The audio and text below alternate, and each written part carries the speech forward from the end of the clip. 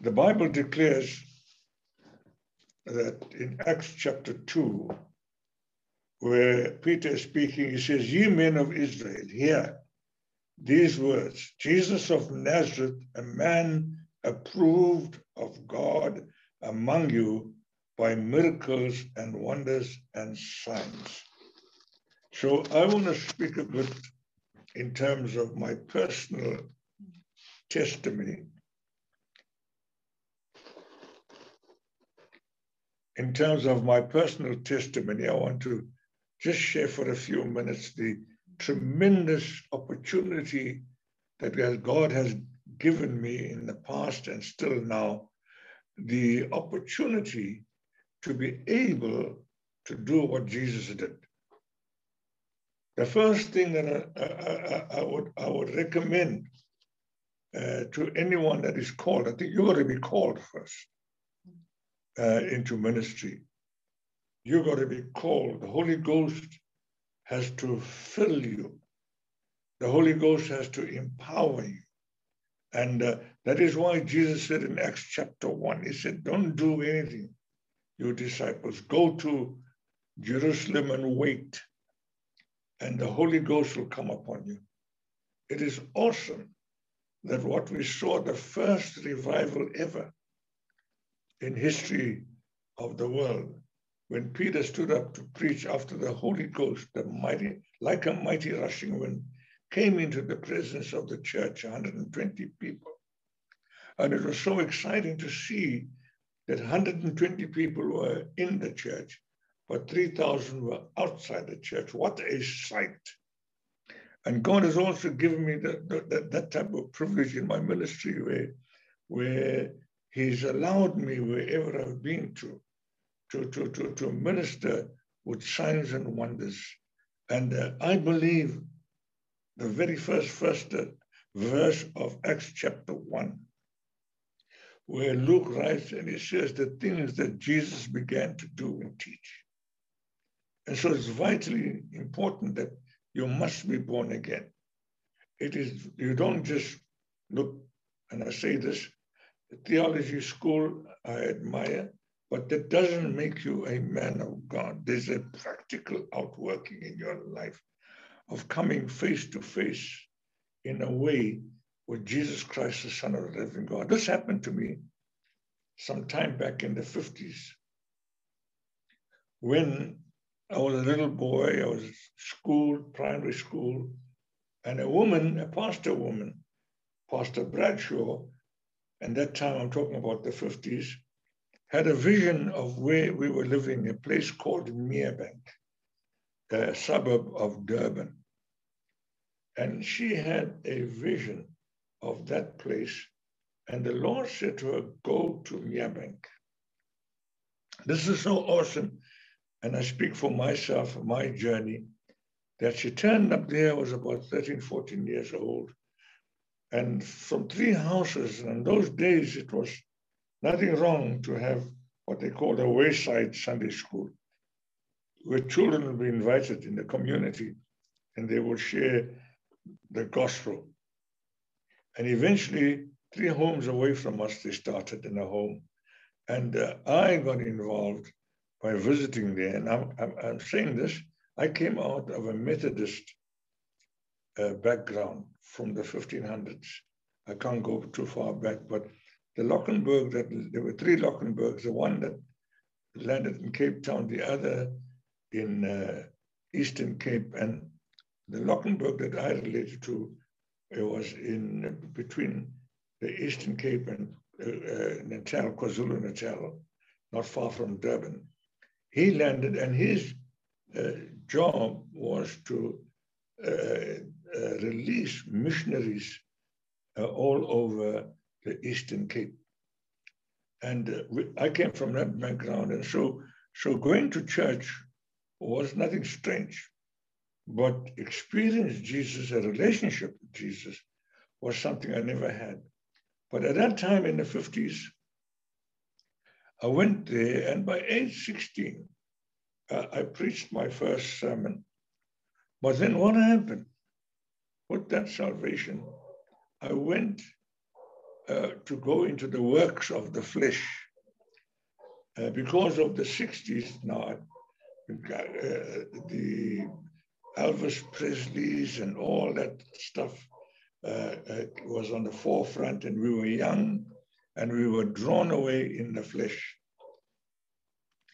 It is awesome that even though I was drawn away in the flesh, there were incidents that would bring me back to Pastor Bradshaw.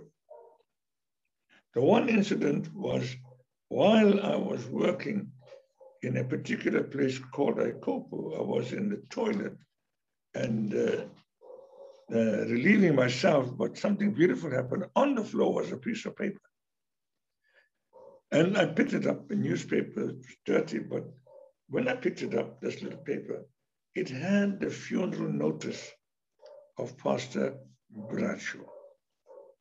I was running in the flesh, but somehow the Holy Spirit, I didn't know then, would always give me a reminder. But the most beautiful experience in 1974 was when Jesus Christ himself visited me. And in the home, by that time I was now teaching at a primary school, and he stood before me. I saw him with my eyes. The room became extra bright. It was so awesome that for a minute, I put everything down. I raised my hands up.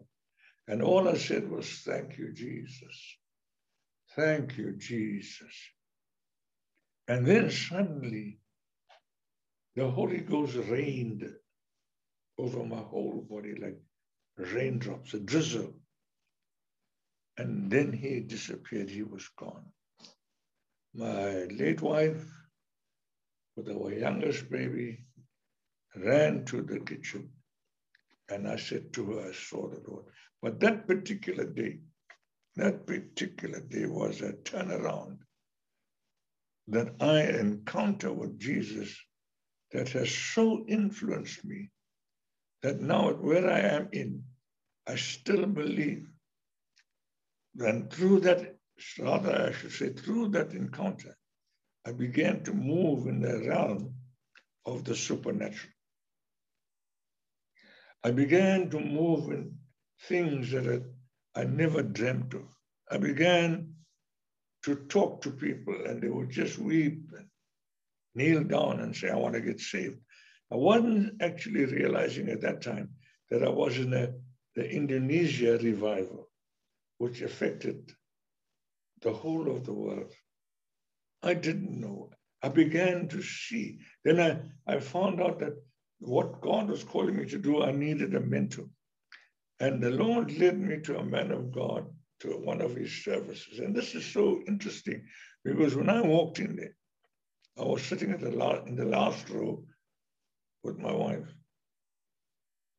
And there was such a surge in me to go up to this man for him to pray to me. Eventually, I was the last person that got to him.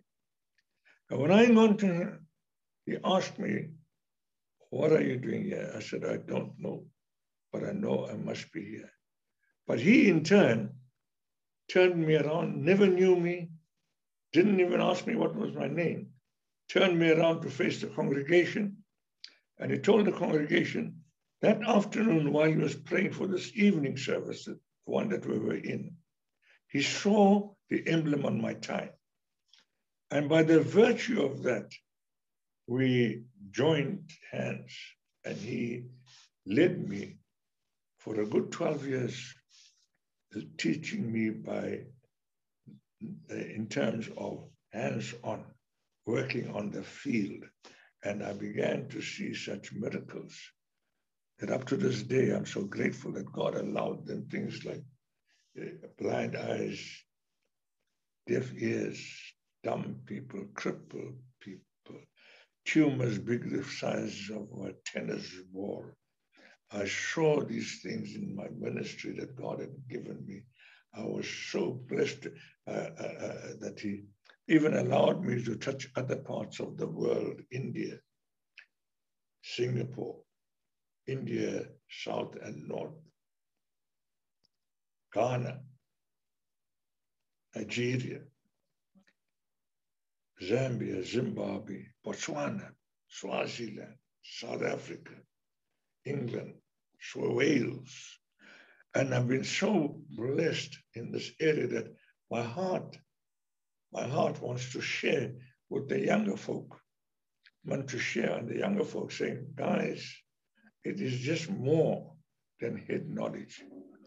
It is revelation knowledge of the Word of God. It's epignosis. It's not gnosis. What's written in the Bible will never change. Forever settled in the heaven. I've had these opportunities, rather, and I'm so grateful. There's much more, but I thought I'd encourage you today that it's not a head thing. Paul said, I didn't come to you in the excellency of speech and knowledge. I came to you in the demonstration of the gospel. And I believe at the times we're living in now, and I'm so glad I'm alive, that we see a revival that will boggle the mind of men and even Christians. What I saw in the 70s, 80s, into the 90s, caused me to walk in the supernatural all my life. And I want to encourage you in these few minutes that have been given, that there is a way that God wants to encounter you. And because during those encountering years with him, he dealt with my life. There's a thing called testings. If you look at the life of Jesus in Luke chapter 4, when the Bible says he was led by the Spirit into the wilderness and he was tempted, he was tested. The whole idea, before he was acknowledged, before he was approved, he had to be proved. And so the first test the enemy gave him after 40 days of prayer and fasting was the natural, where he said, if you are the Son of God, change this stone into bread. So this is the first thing. The enemy will test you with your flesh. And you know the answer. And this is very important when you're dealing with the enemy. You don't fight him in your own strength. You need the Holy Ghost anointing. You need his power, but above all, the word of God. Jesus said it is written. The second test was his mind, his soul. He offered Jesus this whole world system if he would bow down to him and serve him. Again, it is written, Jesus said. It is written. You see, I want to say this. The church is missing something. We have known, once you're born again, washed in the blood of the Lamb, and I go further, baptized with the Holy Ghost, tongue talking, then it's no more anything else but opportunity from God. Every moment there is an opportunity when you are with God, not what we call today offers. God does not offer. God gives you an opportunity. Like right now, as I'm speaking to you, there's an opportunity for you to open up your life to the Holy Spirit. There's an opportunity for you to believe God. And this is the most awesome thing that I depend on. I absolutely, absolutely believe what God says. What he says in his word, I believe it. And then my faith operates on that word. My faith then is motivated by that word.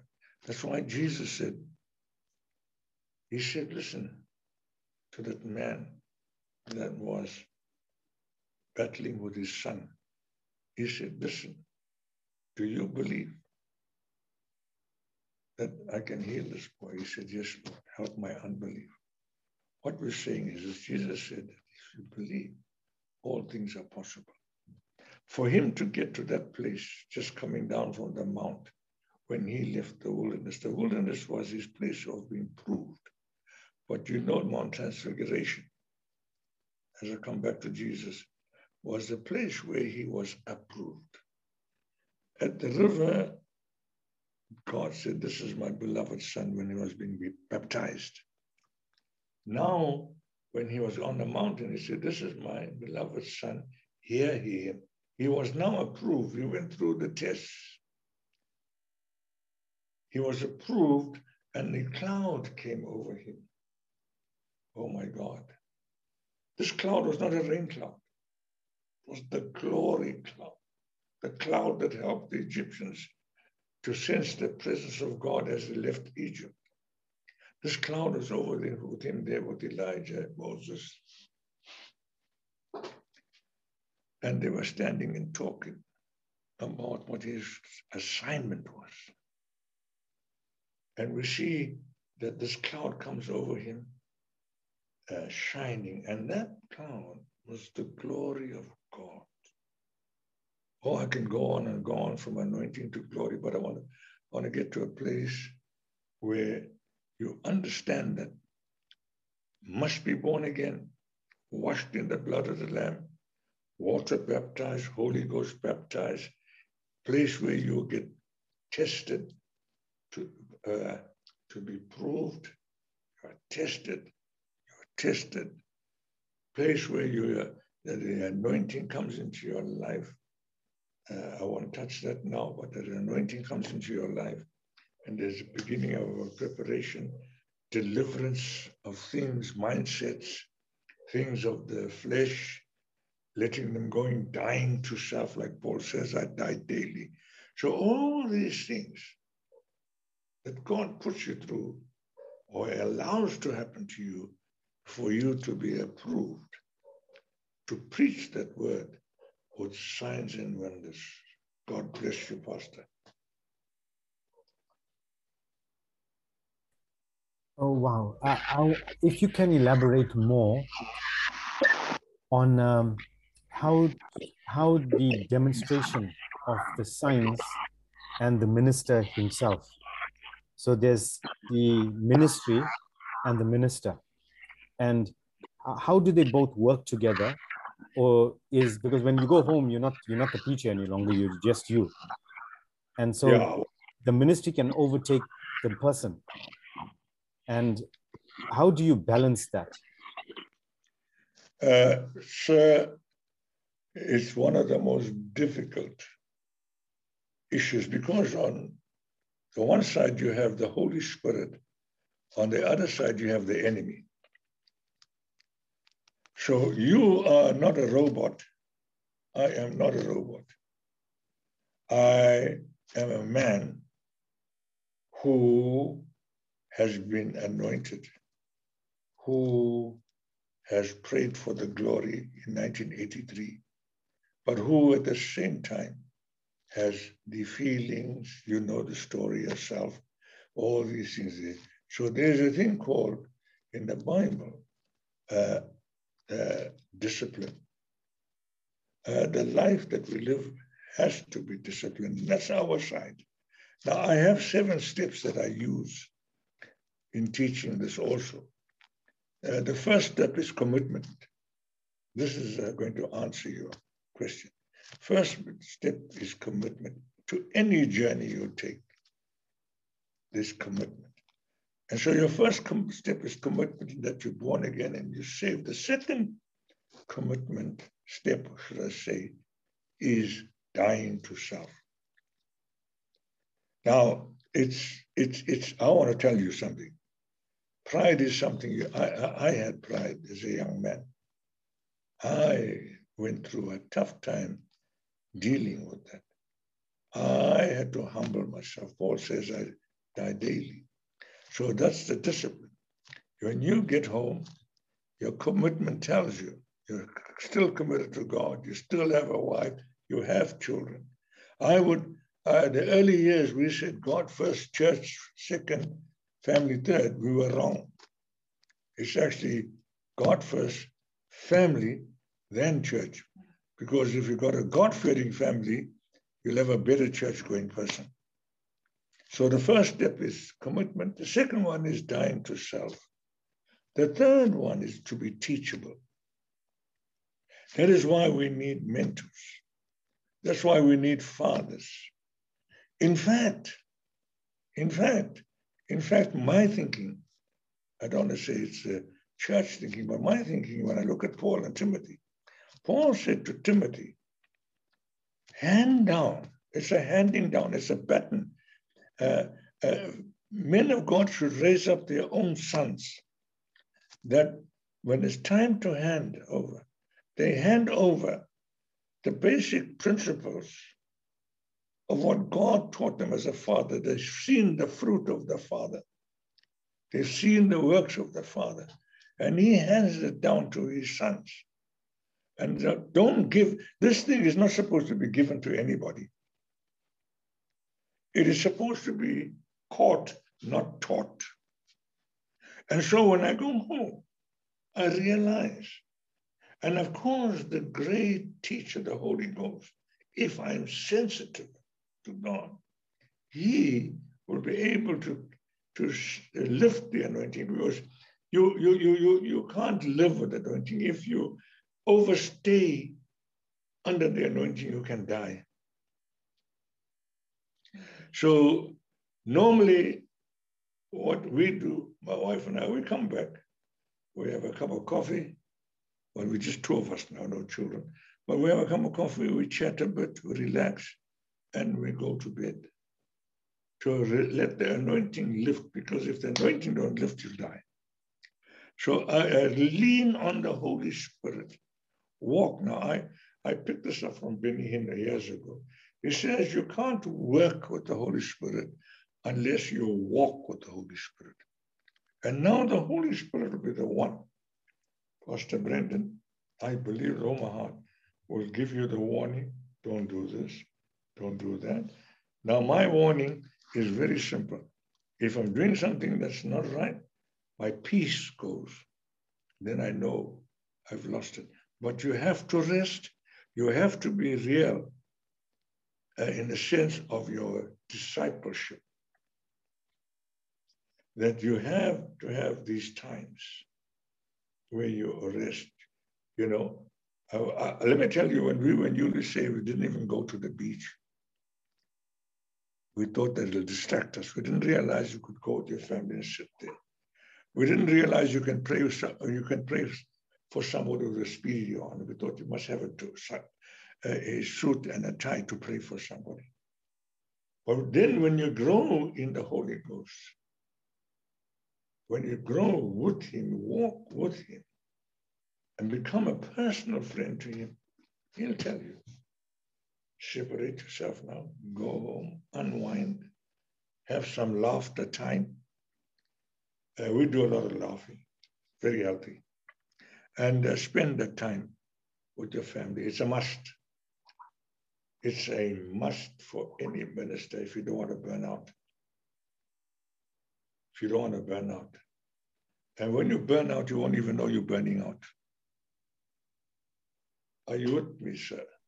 Yeah, so you've got commitment, dying to self, be teachable. Obedience comes. Obedience, number 4. Should be mid. It's commitment, self-denial, right? Secondly, third is teachable. 4th is obedience. 5th comes recognition. 6th becomes release. See, the recognition, when I give something to my son, I'm talking spiritually, and say, look, son, this is it. I will release you to open a church. So he takes from me spiritually. And what revelation God add onto him from him, he uses. But the recognition is not the recognition from man. It's a recognition from God. Now we're talking about the growing up and the disciplines. God recognizes you. And then he is released to God from that recognition. Because if we release him to man, man will expect him to perform. But if we release him to God and say, Lord, we give him back to you, he will experience the lordship of Jesus Christ in his life. And that to me is very important in the church life. But we that are the ones that are the visionaries are going to be the ones that are very, very careful in allowing the Holy Spirit to teach us these things. So if one walks in those 7 steps and comes to the place of being released to the Lordship of Christ. Sorry, the last one then, just sorry to cut you. The last one you had obedience, recognition, release, and? Lordship. Lordship, okay. You get saved. Then he's your savior. Then you're going to get to a place where he becomes your Lord. I'm going to use a worldly expression. When the boss says jump, you don't ask why, you ask how high. Are you with me, sir? Are you with me? This is the whole thing. I see some questions popping up. Yeah, the first one is by Brother Geoffrey. If you can elaborate just a little bit more on signs and wonders and miracles. And then Victor Tamil Naidu in India, how do you know the Holy Spirit has filled your heart? Let me answer the second one, it's quicker. You'll know because the evidence of the Holy Spirit indwelling you is speaking the heavenly language, which is called tongues. That is vitally important. Paul writes in 1 Corinthians 14 that this tongue edifies you, builds you up, and it also causes you to speak mysteries to God. Very important. Paul says even in the same chapter that I speak in tongues more than you. It's a language which links with your spirit and the Holy Spirit. And there's this refreshing, there's this turnabout. Then, you see, if you don't have revelation of the word, you won't be relevant. So the Holy Spirit plays a vital part in John 16. Jesus said, when he comes, he'll show you all things. He'll lead you, guide you. And so getting to know the Holy Ghost, speaking in tongues. I pray more than tongues than in English because I believe it, I accept it, fully accept the Holy Ghost in my life. I trust him. Just to cut you on that one, in today's churches, we are quick to ask people to accept the Lord into their lives at the altar. How is it that we are no longer seeing people being filled with the Spirit and then speaking out in tongues or any giftings manifested? And what can a preacher do to see greater of that manifestation, especially in members' lives? Yeah, you can't give what you haven't got.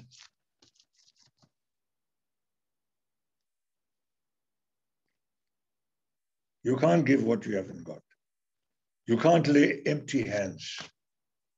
So the leader of that church, he himself must be fully, his life must be given over to the Holy Ghost.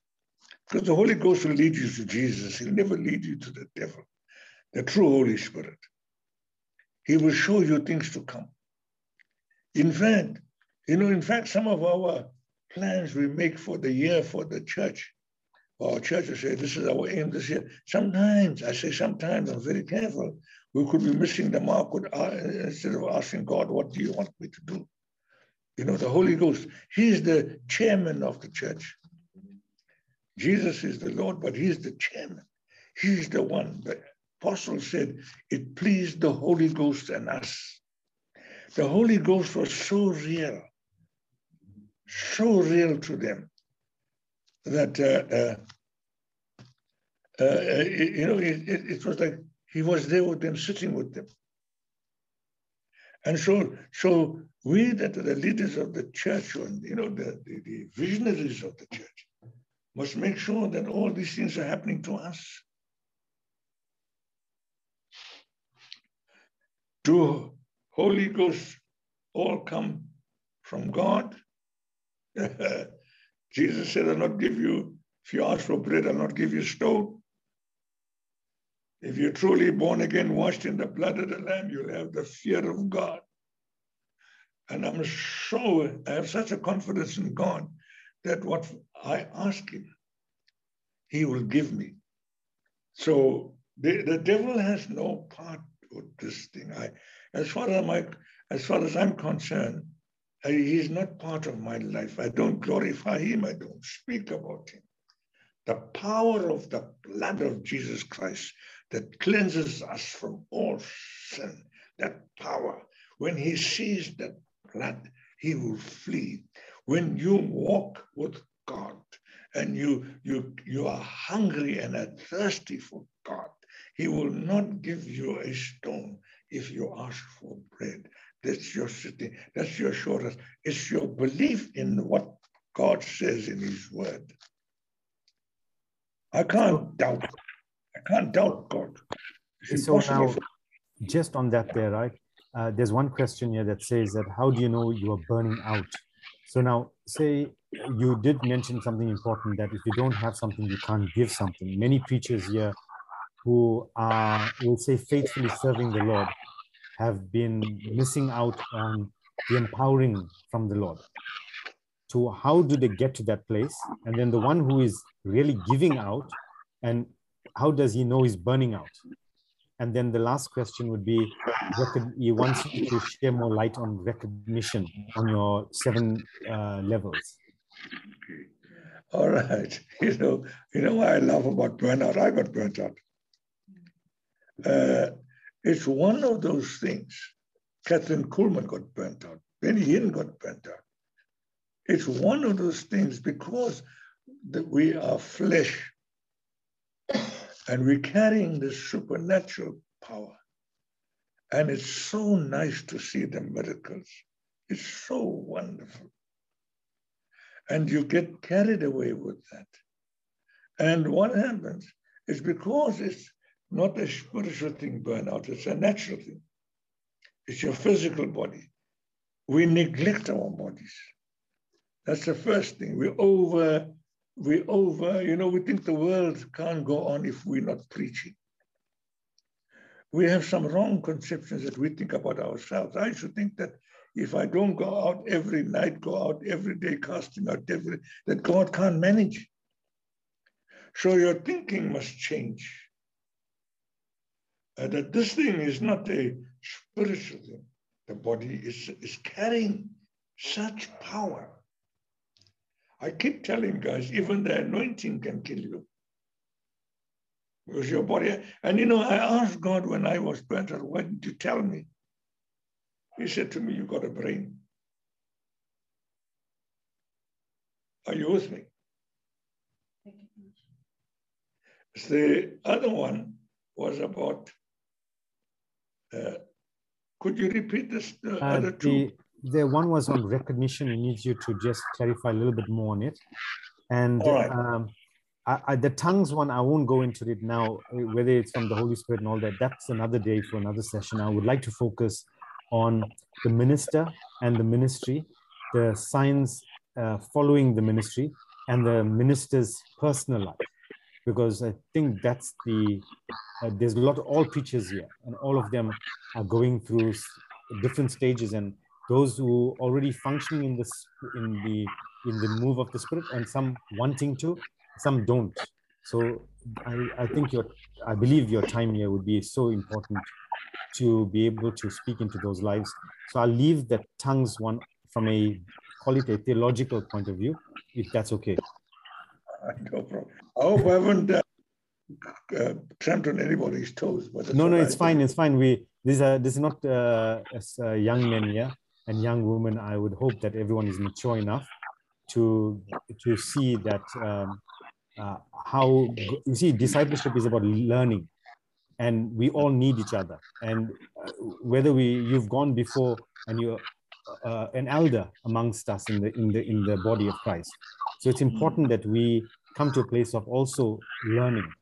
So I would hope that the brothers here will be mature enough and to listen to the need. Yeah. So I think the recognition one is important. Yes. What happened? Okay. That's the last one. Yeah. The recognition, the last one. Okay. All right. Can I speak? Yeah, go ahead. Sorry. Recognition in this aspect, because when you're starting with commitment, I'm talking about commitment to God. So the 7 steps is a matter of growing in God spiritually, and of course there are things that you have a brain to consider. There's a body that's carrying all this power. So recognition comes like this now. Like if you take our church, where we at, we have up-and-coming young guys. We've got deacons, elders, etc., Sunday school teachers, the whole work. But what happens is they keep coming to church, they keep applying themselves in the things of God, they're living a disciplined life. The Holy Spirit in them begins to elevate them. Understanding now, like if you were going to school, you go to grade 1, grade 2, etc. You're elevated by the knowledge you've received in exams to pass. But so in his life, or her life, she is maturing. I like the word maturing. She is maturing. And this maturity of the Spirit, God begins to recognize it. We, as leaders in our church, we recognize it also. Because we've got the Holy Ghost with us, the same Spirit. And so what happens to that person? This recognition comes up, and we are then able to, let's say, for example, at the end of November, we are going to ordain some ministries in our church. Fruit of recognition becomes seen in the person, spiritual fruit. And then now by the gifts of the Holy Spirit, and then by the ministries, the apostle, prophet, evangelist, pastor, teacher, and so on, we begin to see that this boy or this girl starts operating in the gifts, because the Holy Spirit gives gifts. You know, you begin to see a healing there, you see a healing there. You see this there, you see that there. And then that now becomes the recognition, is the spiritual fruit of that baptism of the Holy Spirit, that 7 steps of discipline, a disciple, begins to be seen by fruit of the Spirit. Are you with me? That makes sense. One thing, let's talk about this part where ministers who are not functioning nor listening to the Holy Spirit. What would there be their steps on being able to go down that route? Well, you see, look, there are churches where people are soundly saved. I don't know now, but the years back, I really admired the Baptist church. This is my view now. It's not Bible view, nobody, just my personal observation. The way they carried themselves, I mean, they were saved. They were saved. So salvation prepares you for a new life in God. And the rest of what God has for me, I read it, I must hunger and thirst for it. It's a simple principle. Your salvation will prevent you from hell. That's what I believe. If you're living in it, you know the word. But if, from my personal observation now after 48 years, is that if one does not accept the Holy Ghost baptism, living in the world will be difficult. That's my observation. I was talking to, just incidentally, to a lady who was running a rehab in Durban. I was preaching out there. And she was always saying to me, not always, she said to me, hey, I don't feel satisfied. I don't feel I'm achieving much. And also I asked her, are you filled with the Holy Spirit? She said, no. I said, no. That's the purpose why the Holy Spirit came. The purpose came was to lead you into all truth. And one of the truth is that you must be born again, etc. But he also helps you, he's a helpmate, help you in the work that you're doing for the Lord. Besides the tongues is just a language, but there are other assets that the Holy Spirit will add to your life. So if one doesn't hunger for those, I believe they do themselves short of living that fulfilled ministry, because the gifts are there, the ministries are there, and they all operate. Because even Acts 13, Paul became recognized by God because the Holy Spirit says separated him. And look at what he achieved through the power of the Holy Ghost, the writings of the letters, the miracles that he did. So the miracles, there's a scripture in the Old Testament that says, not by might, not by power, but by my Spirit. So I put a high premium on the Holy Spirit, because no matter what happens, he'll never lead me away from Jesus. He'll always lead me to Jesus. He's our helper. I can just put it like that shortly. Yeah, that's very important. Now, the life of a minister in reliance to the Holy Spirit, not just in the meeting, but in the quiet times. How does that meditation or that word looks like? Or that time of that quiet time. Quiet time, yeah. He's number one. In fact, he waits for me to come to my room, because there are certain things he does to me. Like right now, I'm talking to you, my whole body is covered with the power of God.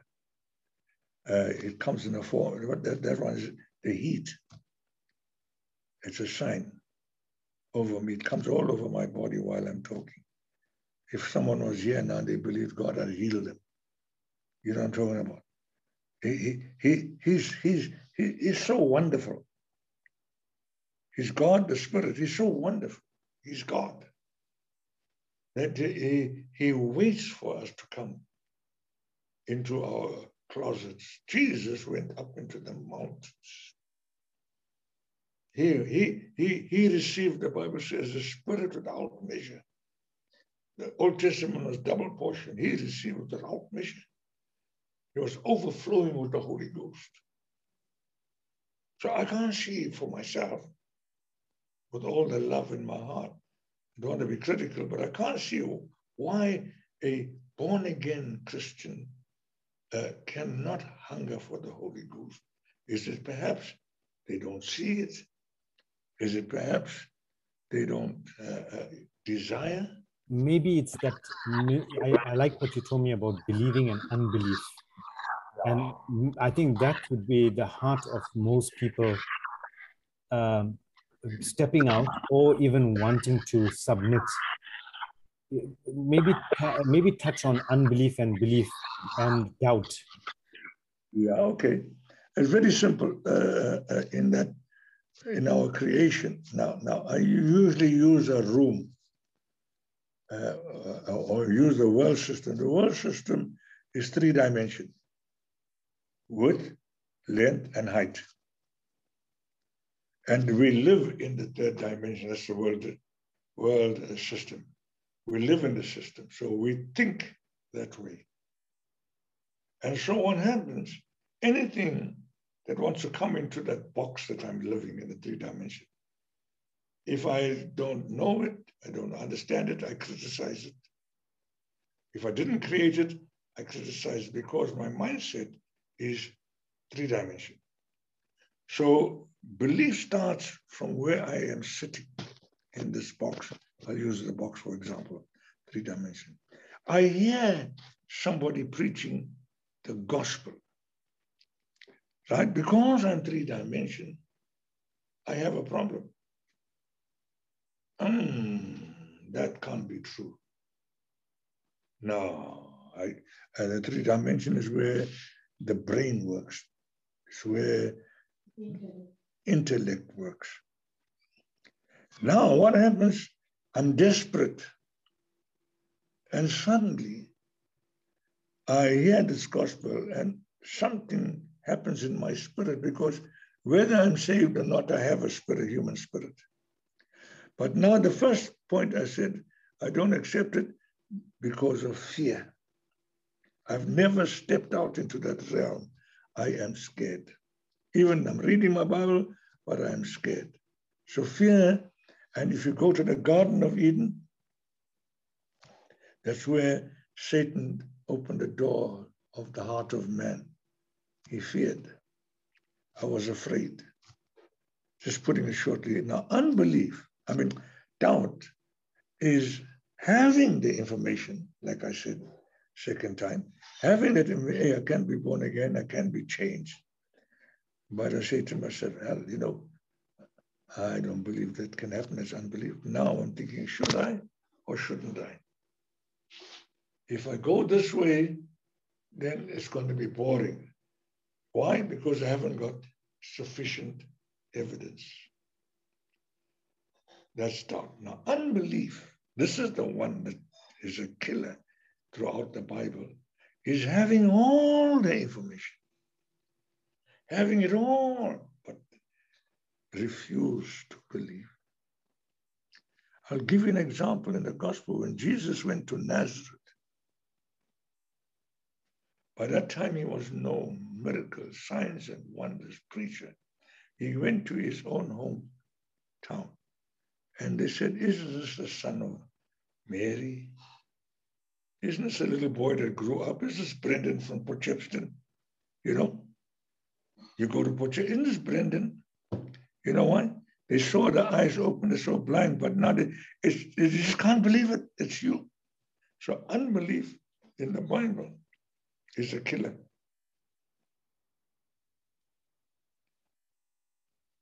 Killer. God writes you off. It happened in the wilderness. And why were they perished in the Old Testament? It's because they didn't mix their faith with the word. Hebrews 3 speaks about unbelief. Hebrews 4 speaks about mixing the word of God with your faith. Now that's the thing. The moment you want to come out of that box, you're going to have to believe God. And the moment you believe God, he takes you out of the box into the fourth dimension, which is faith. Faith immediately kicks in and you get into the dimension now of believing. I don't know if I made it as clear as I can. Yeah, that's clear. Let's just go over it again. So doubt is what? Fear is fear. If you're scared, you're getting nothing. And then the next one? Doubt. Is having insufficient, having information but not enough. And then unbelief. Unbelief is having all the information but refusing to believe. The Bible says Jesus could do a few miracles there because of their unbelief. Now the thing is, a minister preaching gives a good sermon, but don't believe his sermon. Yeah. You see, that's why the 7 steps are important. That's why they must grow up. I know I'm not going to be popular, but I'm going to say it. Say it. Speak your mind. Fathers are needed. Look, I know you're running a school, technology, theology, and all that. Please, don't get me wrong. I say go there. I have no problem.